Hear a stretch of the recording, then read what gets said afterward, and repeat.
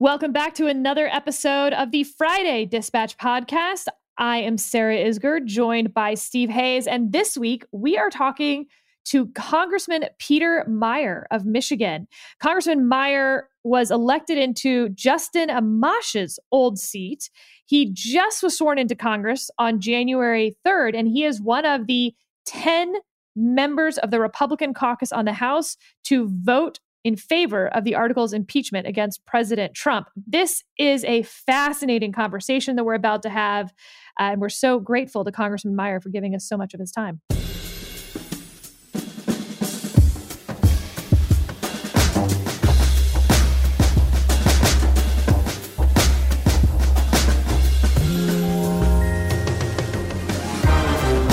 Let's dive right in. Congressman Meijer, thank you so much for joining us. There's a lot to talk about, a lot of newsworthy stuff to talk about. But before we get to any of that, you are a freshman congressman. You hold Justin Amash's old seat, who left the Republican Party shortly before he retired. But maybe more interestingly, you also hold Gerald Ford's old congressional seat. Not to quote Office Space here, paraphrase, how would you say you got here, Bob? Well, thank you, Sarah and Steve, for having me on. I still don't know how I got here, apart from winning a primary and a general, but it's very bizarre to kind of have this legacy of, frankly, impeachment and resignations and pardons and maybe just kind of presidential misconduct more broadly. Where we are right now is, I know how we got from January 6th to January 13th. But what was going through my mind in that legacy of Gerald R. Ford, of what the nation had gone through, around Watergate, and maybe I'm kind of jumping ahead a little bit here, but it's just, that question of kind of grace and forgiveness, acceptance and responsibility, and whether it's time for, to unite and to heal, or time for accountability and folks to own, what they created. And I'm happy to dive into some of that. You won your race by 6 points. It wasn't particularly close in Michigan. Mm-hmm. You were sworn in on January 3rd, I believe. Yes. Was this, you mentioned like the legacy that you feel that you've inherited in this seat, and the responsibility and duty of being a U.S. congressman. Did you think that responsibility would come in the first week? Is this something you'd ever considered before January 6th? I watched that show, Designated Survivor, right? Where like the freshman congressman who's a military veteran all of a sudden gets like elevated to the vice presidency, but he's also like part of the conspiracy, not to spoil anybody who hasn't seen that show. That's like a couple of years old at this point. I'm not saying it wasn't in the wildest imaginations, but I certainly didn't expect to have to, undergo a siege of the Capitol on day 3, and then impeach a president 7 days later, especially a president of my own party. Big picture, why did you come to Congress? What did you hope to accomplish? What do you hope to accomplish? Yeah, I love that question. I really, my tagline in the race was strong, stable, and effective representation, right? It's bringing back that legacy of Gerald Ford, who was in this seat for 25 years, and a few of his successors like Paul Henry and Vern Ehlers, just very, solid, responsible, bipartisan leaders, but also those who could kind of hold the line. There are a number of long-term trends that I'm deeply concerned about, and I wanted to try to fix what I call the maturity mismatch in our political system between short-term electoral incentives and long-term governing incentives. The eyes glaze over when I refer to it like that, but just how do we make sure that our government is functioning better in 2 years than it is today, and that we're not going to continue in the direction we're heading, which is straight off a cliff, depending on the issue, and anywhere from 5 to 50 years. So I'm on the younger side. I'm 33. And I just wanted to make sure that there are folks in Congress who are not only concerned about their electoral prospects, but trying to figure out how do you make the hard choice for the country in the long term. And boy, I really stepped on that one in the first 10 days in office. Given what the Republican Party has gone through and the transformation it's gone through in the last 4 or 5 years, Why did you decide to run as a Republican? How do you see yourself fitting into the current and future Republican Party? If I say, why am I a Republican? It's three, I would say, core principles: limited government, economic freedom, individual liberty. Right? I'm a huge proponent and believer in subsidiarity, pushing decisions down to the lowest competent level of an organization. I mean, that's how any entity is going to function as best as possible. And to that point, believe that policies of subsidization, of nationalization, federalization, centralization, that just leads to bad outcomes. That doesn't lead to effective policy. That doesn't lead to improving any status quo. And the Republican Party is where what I think is that intrinsically conservative and small c belief. I mean, that's where that lives. Now, it butts up against a sense of populism that is completely antithetical.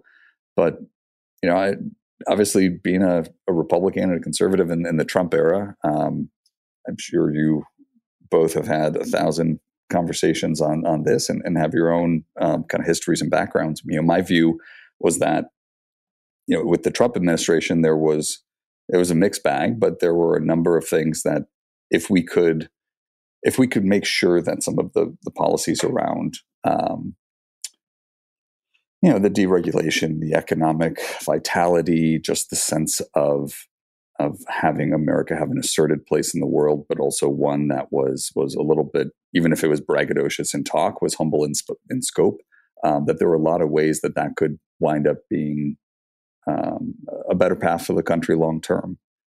Freeing us from some of the failed policies of the pre-Trump GOP, the Bush-Cheney consensus, the lack of energy and vitality.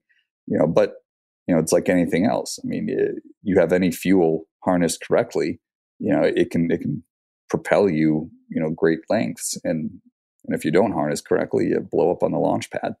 And I think that's what happened on January 6th. That combustible mixture finally lit.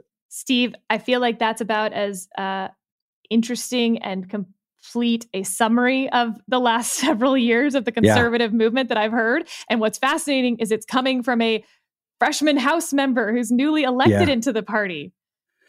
There are about 740 ways I'd like to take this conversation. Exactly. We probably won't get them all in. I would love to explore subsidiarity with you and Michael Novak and some of the work that he's done on that. We can link to that in the show notes. But I come from the land of Acton. Yeah, there you go. Right, exactly. The Acton Institute, Lord Acton, the whole thing. Let me talk a little bit about that. I'm very interested in your views on the three reasons you are a Republican and how relevant they are today. But before I get there, if I'm not mistaken, you decided to run for Congress, or at least announced to run for Congress after Justin Amash became an independent, after he left the party. So you were prepared to challenge him if he ran for re-election as an incumbent. Do I have that right? Am I remembering that correctly? Correct. Okay. And then, so on the one hand, you have an incumbent who leaves the party in large part due to Donald Trump and what's happened to the Republican Party. I mean, he was very clear about his frustrations with the party and said, in effect, I can't be part of this anymore because it's not what I thought it was. And then on the other hand, in the general election, particularly toward the end of the general election, your opponent, who was an Obama administration attorney, if I remember correctly, challenged you and said, this guy's way too close to Donald Trump. I mean, he is in effect Donald Trump. He's Donald Trump from Michigan with a beard. Who was closer to right on that, and how did you, as you ran your race and you thought about the prospect of serving in Washington, possibly during a second Trump administration, how did you think about Donald Trump? How did you think about your service potentially in the middle of a Trump era? And I guess I'll leave it there. Those two questions are enough. Well, I'll say in our primary, I was never endorsed by Donald Trump. Our primary was on August 4th. It was a 5-way primary. I had two opponents who were running kind of hard in the MAGA lane. And up until August 3rd, I was the anti-Trump, never Trump, blah, blah, blah, blah, blah. I win the primary August 5th. My now Democratic opponent starts blasting me for being the most pro-Trump right-wing extremist. I mean, it did the hardest 180 you could imagine. I'm like, can we get everybody on the same page here? We had a primary debate where one of the questions was, will you unequivocally support, Donald Trump? And I think I was the only person who said, I'm not going to be a rubber stamp. We're going to agree on things. I agree with him on X, Y, and Z, but at the end of the day, I'm going to put West Michigan first. And, there was a corner to which, anything but unchecked loyalty was absolute treason. But then, that's sort of like the boisterous public personality. I'd talk to a person, huge Trump fan with a MAGA hat on, and they'd be like, you support Donald Trump? And I'm like, well, here's where we stand, but, we're going to differ. And person be like, yeah, fair enough. All right, you got my support. Right. So it's this weird version of like the self-reinforcing perception that folks in that camp, will only accept blind loyalty. There's certainly some, but it's not representative. But you can't necessarily project nuanced views where it's like, well, yes with an if, no with a but. Right. You can't get that across in politics.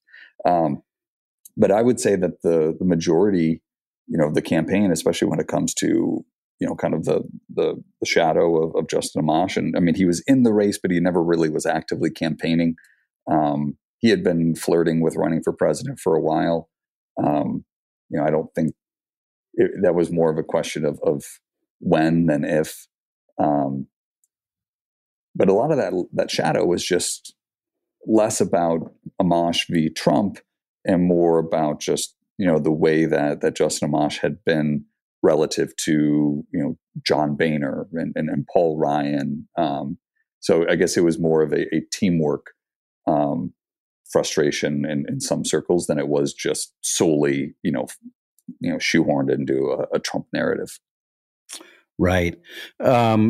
Jumping to January 6th, you wake up on that day and there's some sort of anticipation. We don't know exactly what's going to happen, but what did you have in mind? What did you think? What did you think the day was going to hold? I thought that we would see a large protest. I thought we might see some violence around the edges of the protest, or counter protesters and skirmishes as we had seen in DC before. I woke up. I had most of my staff working remotely. Went and got groceries the night before, so that my wife, we have an apartment here, so that, she didn't have to go out in case something happened, we could be hunkered down for a few days. I brought in a pillow and a blanket and some whiskey into my office and some, snacks from Trader Joe's. Just expecting how did you prioritize the pillow, the blanket, and the whiskey? Which one was most important as you planned? Whiskey, definitely the whiskey. Wait, what brand? We have to know. I had I had Eastern Kill Distillery, which is from Grand Rapids. I had some of their bourbon. I believe I had Bullet. And then I had a very old bottle of Ecuador Scotch. So it was a little bit of a grab bag. You came prepared. Yeah. I came prepared. Yeah. And some nice glassware, et cetera. Because the expectation was that, going into the Electoral College certification, there were 9 of us freshmen who ended up voting to certify both states. And we thought that this would be the end of our careers. Remember, Eric Trump Jr. was like, if you don't stop the steal and overturn, and accept these fraudulent results, we're going to be in your backyard in 6 months. You'll get a primary, blah, blah, blah. Like that was our expectation, is this is the right thing for us to do. But, we might be signing our political death warrant. I mean, that's what Chip Roy said on the House floor. And I, along with a few others, I signed onto a letter with him saying why we would accept the Electoral College results and why it was not appropriate to be challenging them. But we expected it to be, the 6 states that Hawley and Cruz and whomever had all said they were going to object to, and each takes 2 hours and it gets drawn out, and then you got to vote. So we were thoroughly expecting that this could go, all night or into the coming days. And that was the expectation coming in. Hence why you need the 3 bottles. Precisely. Since you mentioned a few other members, do you have a member who you sort of look at as, that person is either a mentor of sorts in terms of just how to run a congressional office or philosophically? Yeah, I would say that I don't know that I have a singular member on all issues. I think, plenty of my colleagues in the Michigan delegation, we kind of bounce ideas off each other and kind of help each other out. And then, I've known a number of the folks in Congress who were in the military, especially those who were backed by a super PAC called With Honor. I was involved in the formation of that early on because I was pretty active in the veterans community. So, there were some folks that I had pre-existing relationships with, but also over the course of both the Electoral College certification and the questions of impeachment, folks who were grappling and didn't want to just take the politically expedient route, or maybe didn't know viscerally what they were going to do, but were trying to better understand and look through all angles. I mean, a lot of us kind of gathered together to pressure test ideas, compare notes about where our heads were at, and just make sure that we had thought through every aspect of a decision. I don't want to skip ahead past January 6th, and Steve, I hope you'll go back to it. But were you disappointed that only 10 members of the Republican caucus voted the way that you did? I think it would have been a very interesting exercise if the impeachment was a secret ballot. Of course. And I think it may have been Tim Alberta who estimated, be 50 or 60. And I think that's probably right.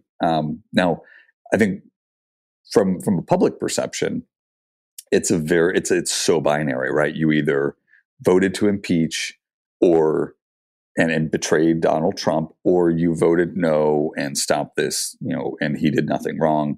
I would say about 2/3 of members of Congress, either in their hearts or in the statements they put out, believe that the president's conduct, leading up to on January 6th and then the immediate aftermath was either, impeachable or likely impeachable. The question becomes, and this is where a lot, and I think these are very reasonable concerns to have. And I had these same concerns, questions of timing, questions of due process. And I'm happy to say why those were not operative in my decision-making ultimately. Questions of, will this just lead to more divisiveness? I'm sympathetic with those who held those concerns.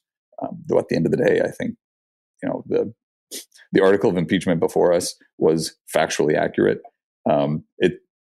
Due process is obviously, it's a legal consideration. This is a political process, but also we were holding this trial at the scene of the crime, and many of us were firsthand witnesses and/or victims in the general sense, as having had to flee the House chambers as I did, and many of my colleagues did. So it was not a question of establishing the facts. It was, no, we were here. There's no dispute. Well, let's pause for a second and return to January 6th, and then I've got a bunch of questions to follow up on that. What did happen? You told us what you anticipated happening that day and how you prepared for that day. What happened to you? What was your experience like? I'd gone to the chambers because we were debating the Arizona Electoral College certification, and I planned on speaking, and for one of them, and just saying, why I was voting to certify. We knew that the protests were growing. The Capitol Police, I'd step out to take a call or just have a kind of a break from the chambers, and the Capitol Police would say, okay, just stay away from the windows. We're monitoring the situation. You could hear the crowd, you could hear the chants, you could see, just a large swarm of people out there. And as we're watching folks deliberate, then like make an announcement, please, we're going to ask everyone to kind of stay in this room. The crowd's getting large, but everything's still safe. And then they recess the chamber a couple minutes. Nancy Pelosi recesses a couple minutes later. We're still in. Capitol Police say, just stay here. We're still trying to assess what's going on. So if we could just have everyone stay in their seats. And then they made the announcement that there were people in the building, and that there were individuals in the Capitol. They weren't sure of how many, but they kind of went to lock down the chambers. So all of these kind of outer doors kind of start to slam shut. The police get visibly more tense. They say that there's my colleague and I were in the balcony in the gallery that surrounds the House chamber, but it's all part of kind of the same room, right? Just on the third floor, not the second floor of the Capitol.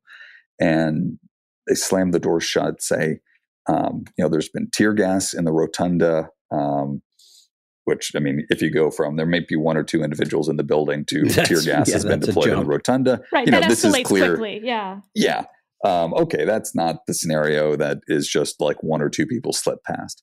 We're told to grab the inhalation hoods that are underneath the seats, kind of a billowy gas mask that you put on in case there's fire and smoke. We were told to get down because we started hearing pounding and realized that pounding was not from the Capitol Police securing the doors. That was from people outside trying to get in. And we were on, as I said, in kind of the balcony of the gallery. The Capitol Police were still holding the line downstairs. And that's when, we were told to immediately kind of get underneath the seats in case there was gunfire, kind of stay low.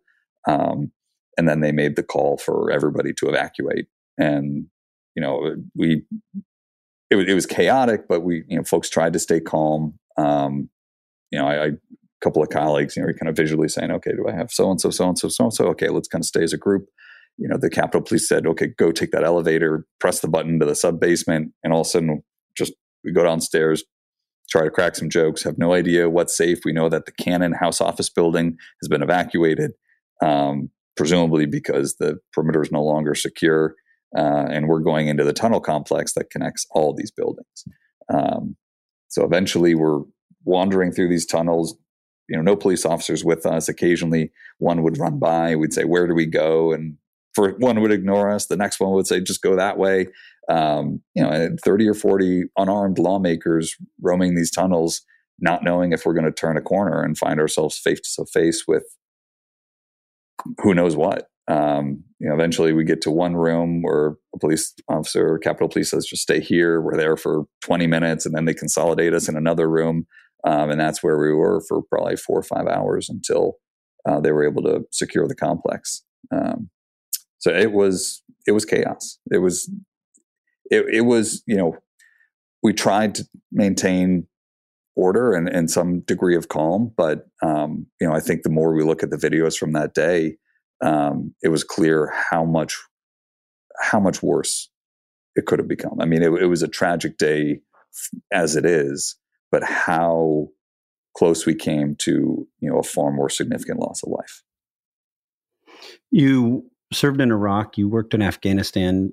Some people who've covered, some journalists who have worked over there have compared that scene in that day to things that they saw when they covered the wars and the aftermath of the wars there. Is that an apt comparison or is that an overstatement? Yeah, I felt it's that sense of,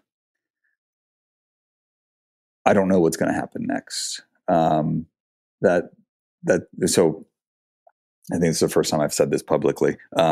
When they were saying stay away from the windows and I'm up in the House gallery, watching the proceedings, I kind of had that little like spidey sense tingling. And I also kind of had to go to the bathroom, like not a lot, but just like a little bit. And so I went out of the gallery, tried to find a restroom, because this is something you learn when you're overseas. The last thing you want to have to do in a moment like that is go to the bathroom, right? I mean, you want to be clear-eyed and focused and not anything else. So I went down to the sub-basement. I tried to go to the press kind of gallery because there's a bathroom in there, and that was fully locked, which should have told me something. That the folks in the media were more freaked out than the police officers.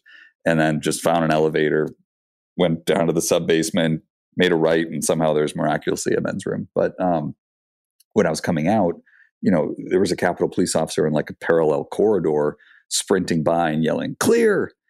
And that was the moment that I knew I'm getting back to the chamber. I have no idea what's going on, but this is where something new is going to happen.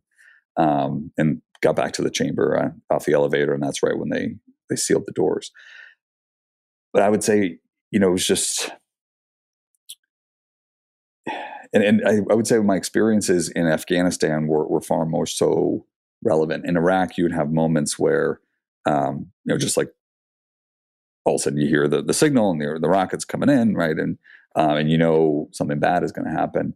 In Afghanistan, it was more just that feeling of tension. And when things start to get chaotic, once the perimeter collapses, you have no idea what happens next. Yeah. Like this, it was apt those analogies ultimately. There was a colleague I worked with in Afghanistan. I didn't realize, but he texted me. He's like, "Wait, you're in the Capitol right now, right?" I'm like, "Yeah." He's like, "Oh, like I'm on the FBI SWAT team. We just evacuated someone there." I mean, like this weird. Wow. There were several other journalists and war correspondents that I'd run into overseas, and we kind of realized like we were all in the Capitol that day, like the sort of culmination of this forever war aftermath. But it's just a moment where you don't know what's going to happen next, but you just can't rely on anything.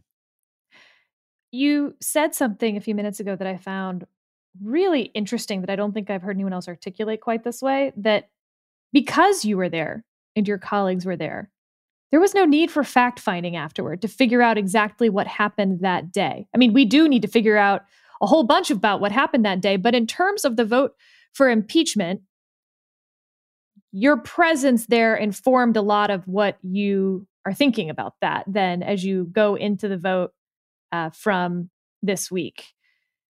Walk through how that next week goes, as it pretty immediately it was clear that an impeachment vote was going to come back up. The articles were drafted almost immediately within the next day. As you're contemplating what has just happened, but also know that this vote is coming up, I'd imagine pretty immediately you start thinking about how you're going to vote. Yeah.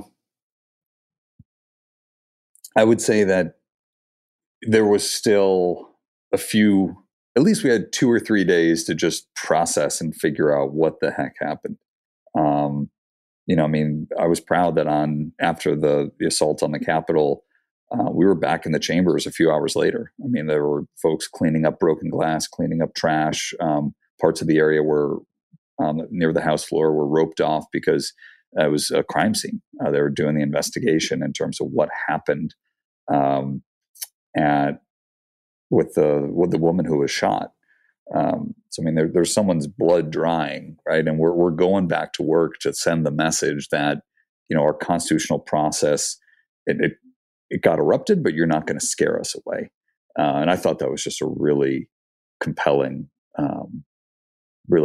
message. Though it didn't stop some of the objections from still occurring, which is a whole different matter. But I think after a couple of days, it did become clear. I mean, okay, there's going to be impeachment now. Okay, can we push this? Can we get a censure right away, bipartisan, strong censure? It doesn't have much effect, but I mean, it sends a strong signal. And then we have our investigations and then wait for impeachment afterwards. But I mean, Nancy Pelosi, their team, I think it was actually Jamie Raskin who drafted it, but they drafted an article of impeachment that was quite narrow. I'm not sure, it was quite narrow and it was factually accurate. I read through it and said, this is what I saw. This is what I experienced. This is what happened. And I couldn't I couldn't get myself to not vote for it. I couldn't convince myself that any move other than voting for impeachment was the right one. I watched the president's speech on the ellipse. I watched, all the rhetoric that had been leading up to it. I waited for him to come out and condemn what had happened or show some point of leadership, that day. I waited for him to show some degree of accountability or take responsibility for what had happened, or just acknowledge that he may have played a role. And there was nothing. Absolutely nothing. You are a member of the House of Representatives. Your constitutional role is to vote on basically the charges for the president. This is a political process, not a legal process, as I hammered into everyone last time we did this, not so long ago. But to use the analogy, your job is to vote on the charges. In the Senate, they then can vote to convict. It looks like that trial will not happen until while Donald Trump is in office. As with Donald Trump as a former president, when he is tried in the Senate, and therefore the only judgment that the Constitution provides that's available to the Senate at that point is to disqualify Donald Trump from holding office again. If you were in the Senate, or if you were advising one of your Senate colleagues, how would you balance the need for accountability, as you said, versus the need for sort of moving on, forward-looking? It should be up to the voters to reject Donald Trump. We should let the democratic process do this. It will, in the end, be better for the country that way. And this is where I think you holding Gerald Ford's seat has to be kind of interesting. Well, I'm absolutely. I think back to, obviously, his pardoning of Nixon. But that was after Nixon resigned. It was after he accepted accountability for those actions, and after those actions have been kind of fully aired out in court, right? In order to show that grace, you first must have an admission, right, of guilt. Ironically, that's what a pardon requires. It requires an admission of guilt. You can't be pardoned if you haven't admitted that guilt. Sentences can be commuted, but in this case, to your point, the House's job is to look at the charges, and these charges were accurate, and in my experience, and to the best of my beliefs and knowledge at the time. I think I have colleagues, and I respect this difference of opinion, who said, well, I'm concerned about the snap impeachment and then what this means as a precedent. Okay, that's fair. I can get over that concern because I think the assault on the Capitol was pretty unprecedented. And the president's role, to me, was left him rankly unfit for office. Others who have concerns about due process, again, fair. But Sarah, to your point, this is a political process. You're not violating someone's constitutional rights. In the impeachment, Gerald Ford, when asked when he was in the House of Representatives, what an impeachable offense was, and he says it's whatever a majority of the House of Representatives decides at any one point in time. But at the end of the day, I think there are folks who are trying to equate the political process of impeachment to a criminal process, saying, well, I'm not sure that, this charge of incitement of insurrection would hold up in a court of law. Well, it actually might. And those criminal charges may very well happen. And the fact that we are strongly considering, the expectation or the likelihood that the president will at least be charged with incitement of insurrection makes it pretty hard to not vote for impeachment here. Maybe I'm old-fashioned, but I think a president should be held to a slightly higher standard than some guy, who gets up on a soapbox on a street corner and starts, raving like a lunatic.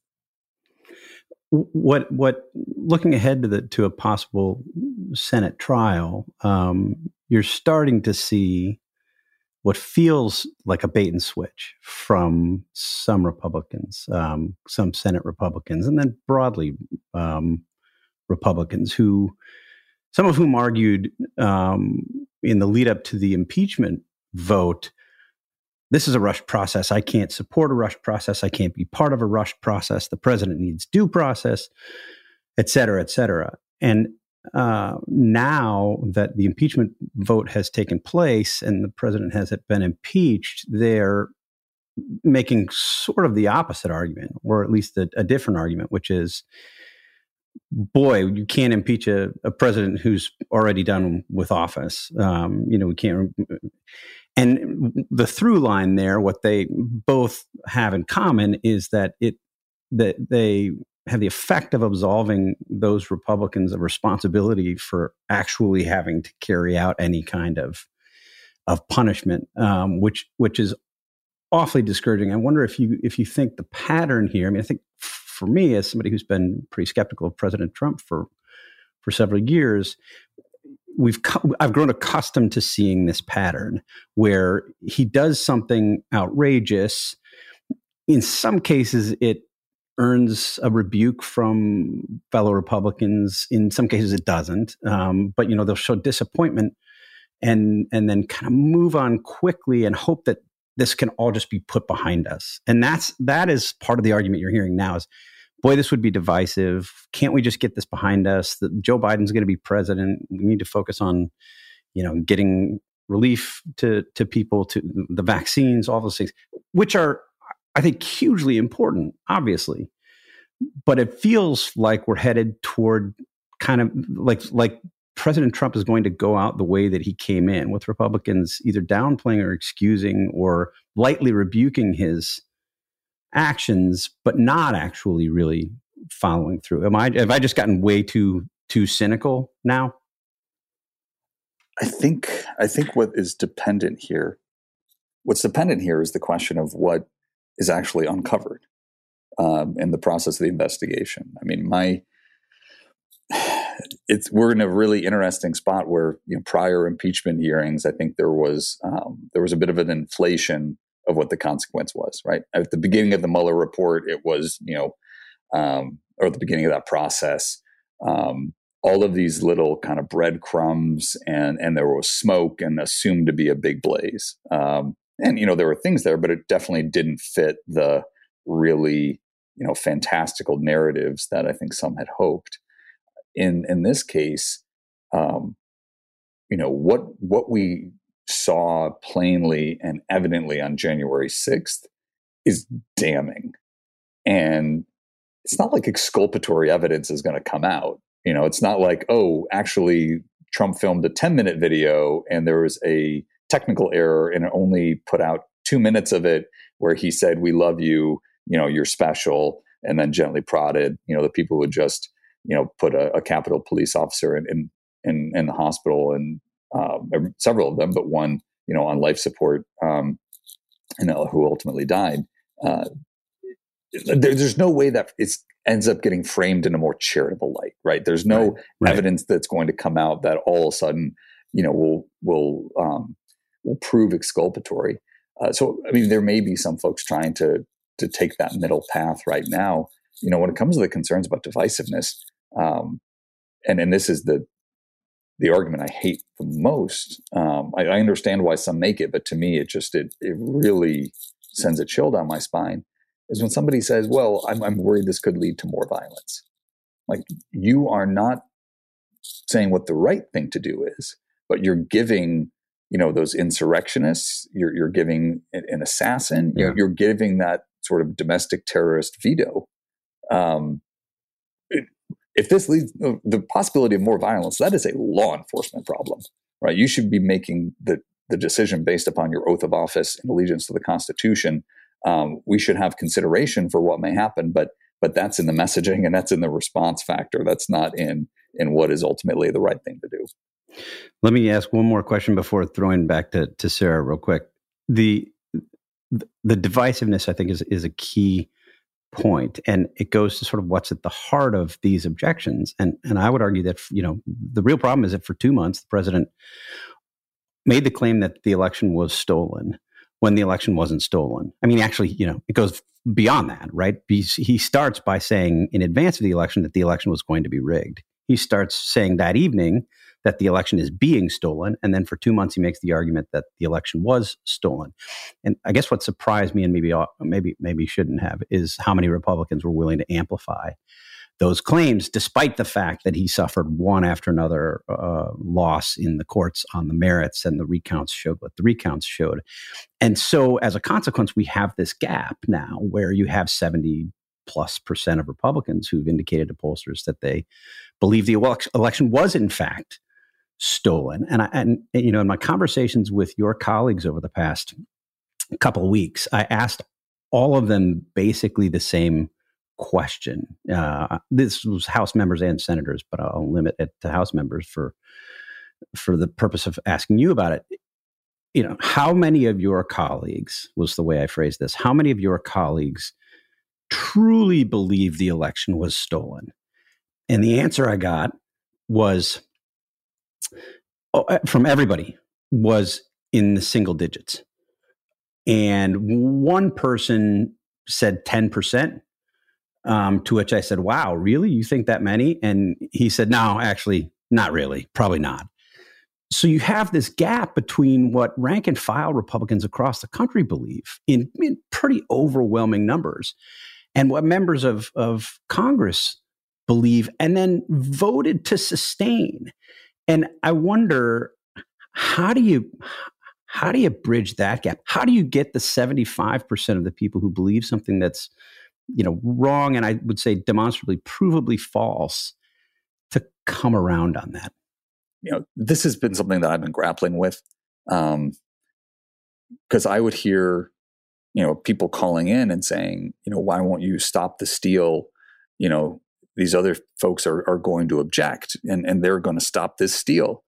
And I would say, but the people who are objecting are making arguments that there were questions of constitutionality based on Article 2, Section 1, Clause 3 of the Constitution, regarding that can be interpreted to say that any non-legislative modification to an electoral process at the state level is unconstitutional. And that's why we're hanging our hat on this issue with an executive order by a governor in this state on absentee ballot acceptance days, right? I mean, they weren't trying to argue with a straight face that there was a massive landslide victory for Donald Trump, that Dominion voting machines and Hugo Chavez and Kim Jong-un, or maybe even the ghost of Kim Jong-il, had all collaborated, conspired towards.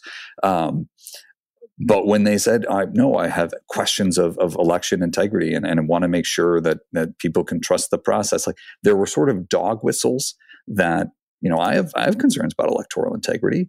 But I also try to say, but let's be very clear, Joe Biden won this election.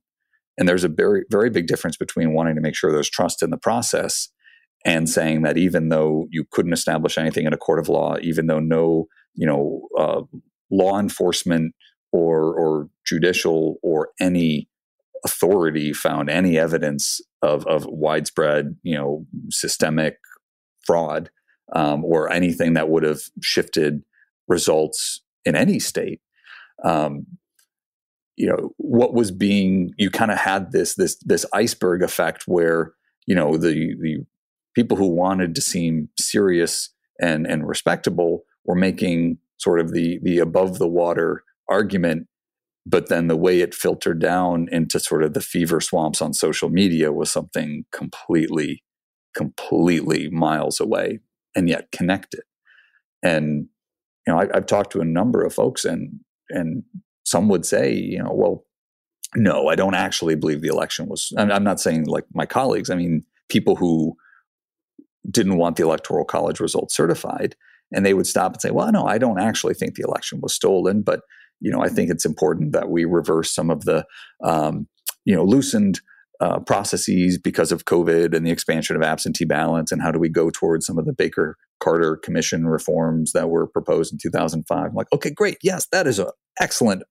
Those are the conversations we need to be having, but we're not having those conversations, when Sidney Powell and Lynn Wood are the ones that are driving the dialogue, and not when you have folks coming to the Capitol sincerely believing that either Mike Pence can change this election result completely, which just, think about that for a second and tell me how any of that makes sense, or that, really the election date is January 6th.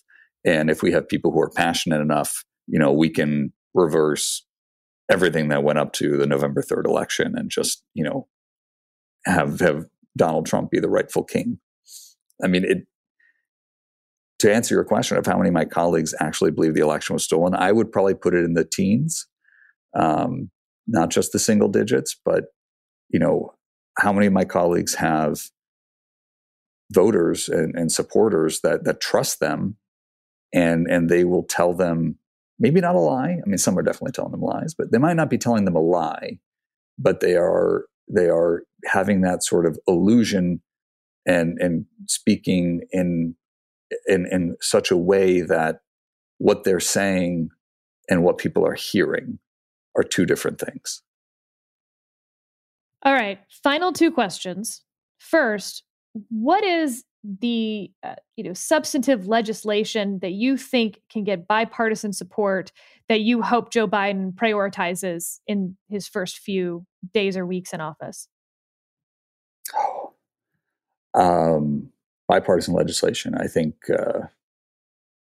setting aside a lot of the COVID issues, which I have concerns about, state and local bailouts, and if that's not applied on a per capita basis, but just used to absolve municipalities that ran themselves into the ground pre-COVID and are now in dire straits.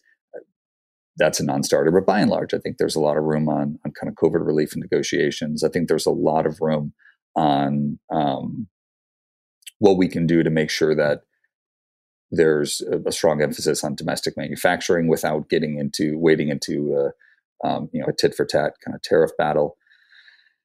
I'm personally a big fan of repealing the post 9/11 AUMF and figuring out what should our force posture be overseas, and having some more accountability there.